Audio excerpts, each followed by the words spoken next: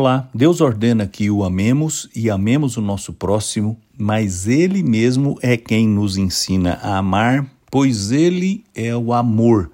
E Ele nos amou de uma maneira absolutamente extraordinária. Sobre este tema, o apóstolo Paulo trata no capítulo 5 da carta aos Romanos. E no versículo 8 ele escreveu assim: Deus, no entanto, mostrou seu grande amor por nós, enviando Cristo para morrer por nós enquanto ainda éramos pecadores.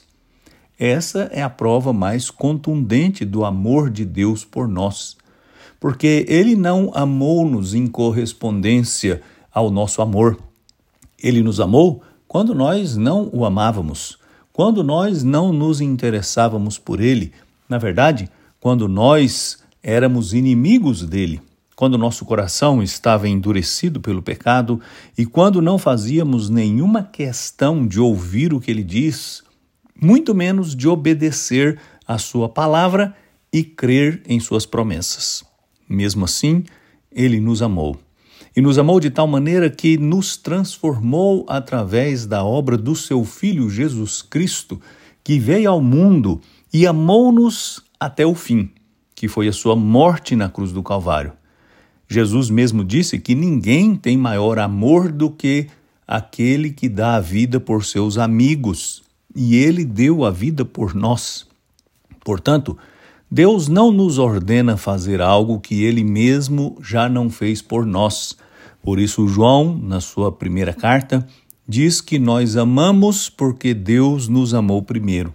Portanto, você tem tudo o que precisa para amar, porque você foi amado, porque Deus é amor e porque Deus mostra que nos ama diariamente, renovando as nossas forças, dando-nos vida, dando-nos esperança e falando ao nosso coração através da sua palavra. Como é bom servir a Deus, o Deus que é amor. Eu sou Aguinaldo Faria, pastor da Igreja Presbiteriana da Moca, em São Paulo. Vamos orar.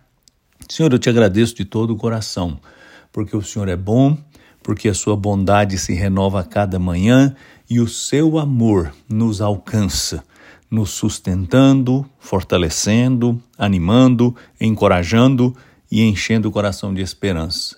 Muito obrigado por nos amar assim. Eu te agradeço em nome de Jesus.